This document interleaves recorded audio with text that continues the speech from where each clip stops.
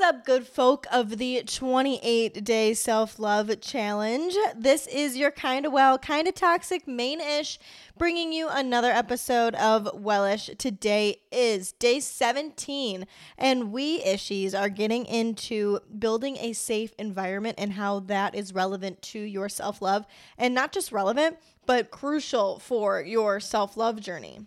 Quick disclaimer, because you know I'm all about fucking disclaimers for some reason.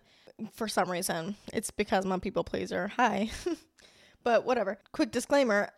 I am very, very, very, very, very, very, very well aware that this isn't always feasible, that you might not always be able to remove yourself from a toxic environment.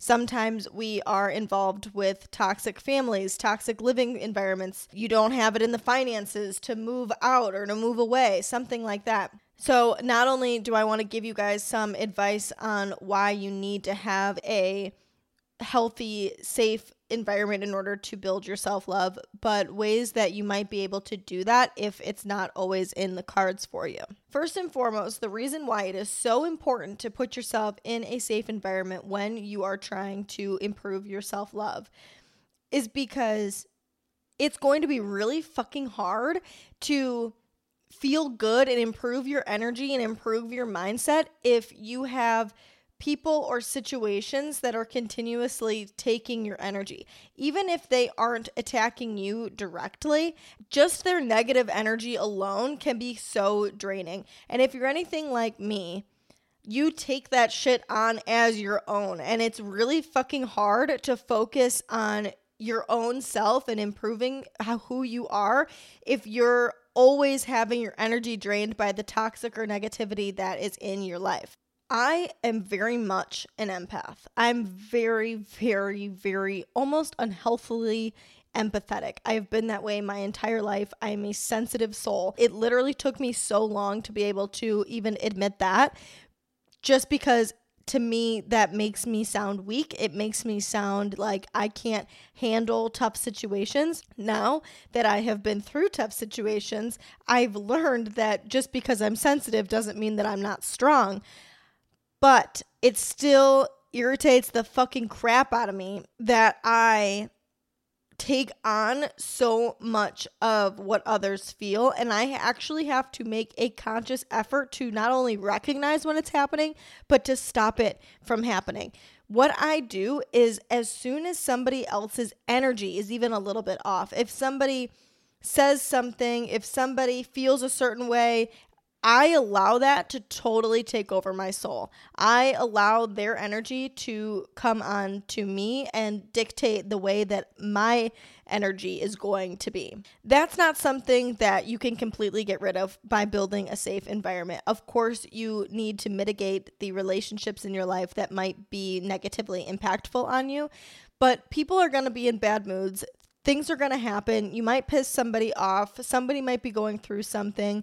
And it doesn't mean that you have to throw all of your friends and family away because you're not fucking with my energy. I have actually learned that is what I do.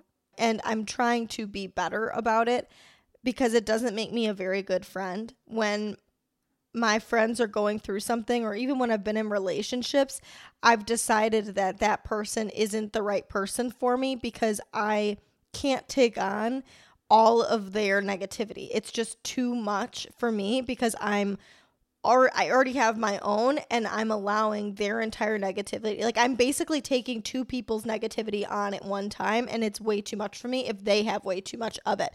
So obviously that's a good thing, and it's a good thing that I'm aware of, and it's a good thing that I don't want to hold on to, but I don't want to not be there for my friends, and I don't want to not have friends because everybody goes through shit. So how do you find that balance, and how do you create a safe environment for yourself to grow and to improve your self-love? I'm going to talk about it like we're a fucking flower, all right? Because flowers grow, and flowers are beautiful just like me and you. So, thinking about a flower, what does a flower need to grow? Soil. Okay, so you need those basic foundations. You need to know the people's morals, their beliefs, where they came from, where they want to go. We're going for growth. You need to have people in your life, in your soil, that are going to reflect what you want to become and are going to allow you the space to grow without taking your energy away from you. Again, obviously people are going to do things that upset you, but how much are you going to allow that to happen? If it happens over and over and over and over again, the flower might survive if you step on it once, twice, 3 times, but if it keeps getting fucking stepped on and uprooted and fucked with, it's not going to go back to normal. You need good people and good situations in your life to keep your soil rich. A flower also needs water, right? You need things that are going to come into your life and lift you up and make you feel good. What else does a flower need? Water. You need constant hydration. You need things that are going to fill you up, that are going to lift you up and not dehydrate you, not pull the energy out of you, that aren't going to cause you to have to give and give and give and never get anything in return. And a flower also needs sunlight. You need warmth and happiness and joy.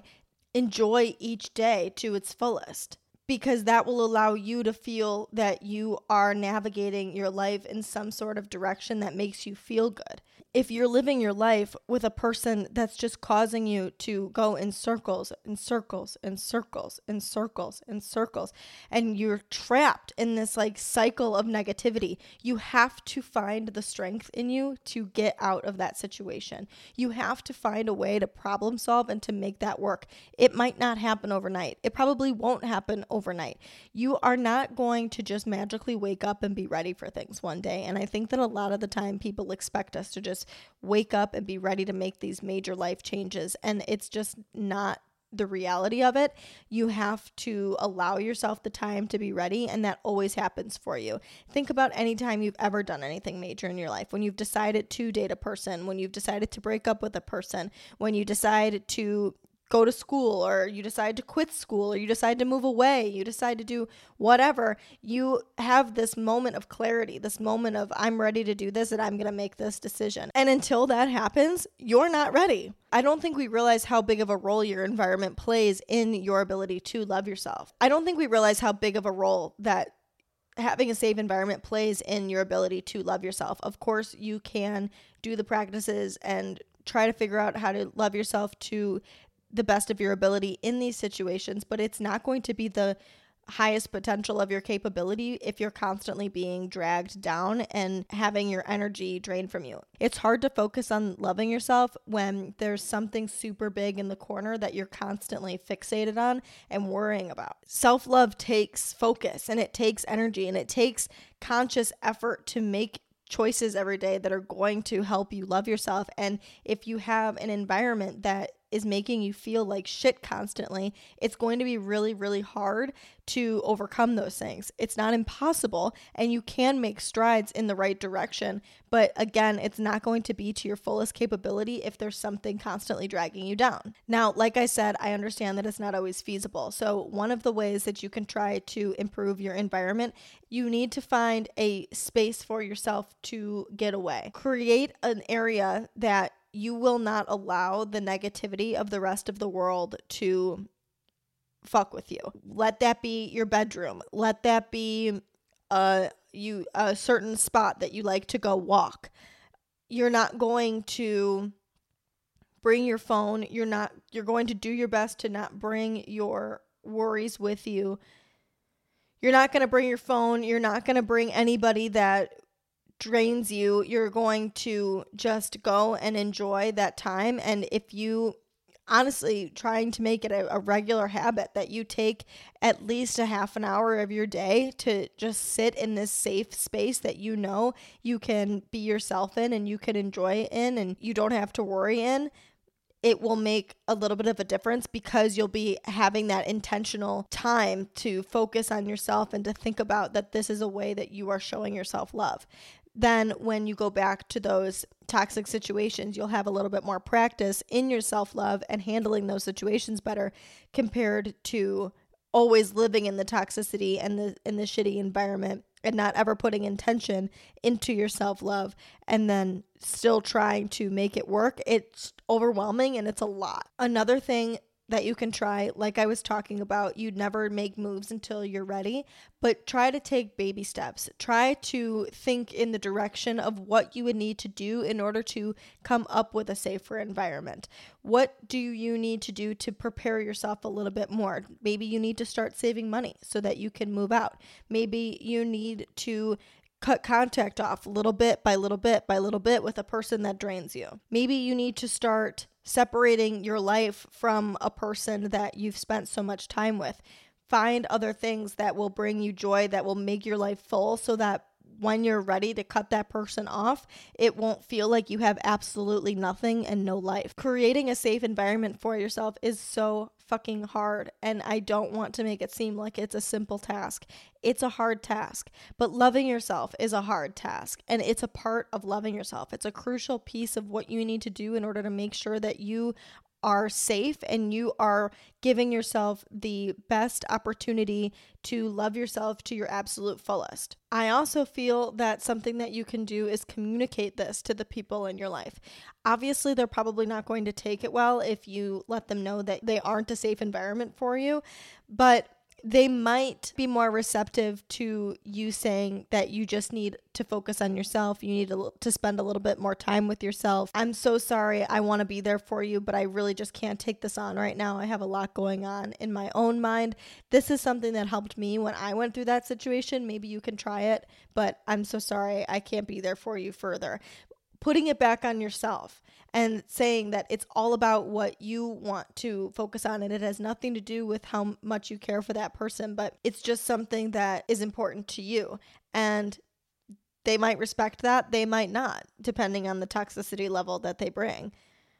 But it's crucial for you in order to grow and in order for you to love yourself to the fullest, because if you can do that, if you find the courage to do that, it's going to feel so fucking good that you were able to create that boundary and that you were able to create a safer space for your self-love to grow. I'm not gonna lie to you guys, I looked up what tomorrow's topic was gonna be on and I don't fucking remember, and my phone died while I was recording this. So it's a surprise. Tune in tomorrow for a really, really impactful episode. I just don't remember what that episode is. Tune in for that tonight at midnight. You can follow me at _Sarah Ritt. You can follow Wellish at Wellish Podcast, both on Instagram. And you can also follow me on TikTok at Sarah Rittendale. I also want to tell you guys I have merch up. Check that out. It's on the website if you guys want to rep your new and improved self-love, mental health, and ability to quit and to fail and to feel good about it and to progress and not worry about perfection. Get your ass to the website. Get yourself a fucking hoodie or a t-shirt. I'm so excited about them. I will talk to you issues tomorrow. Bye, guys.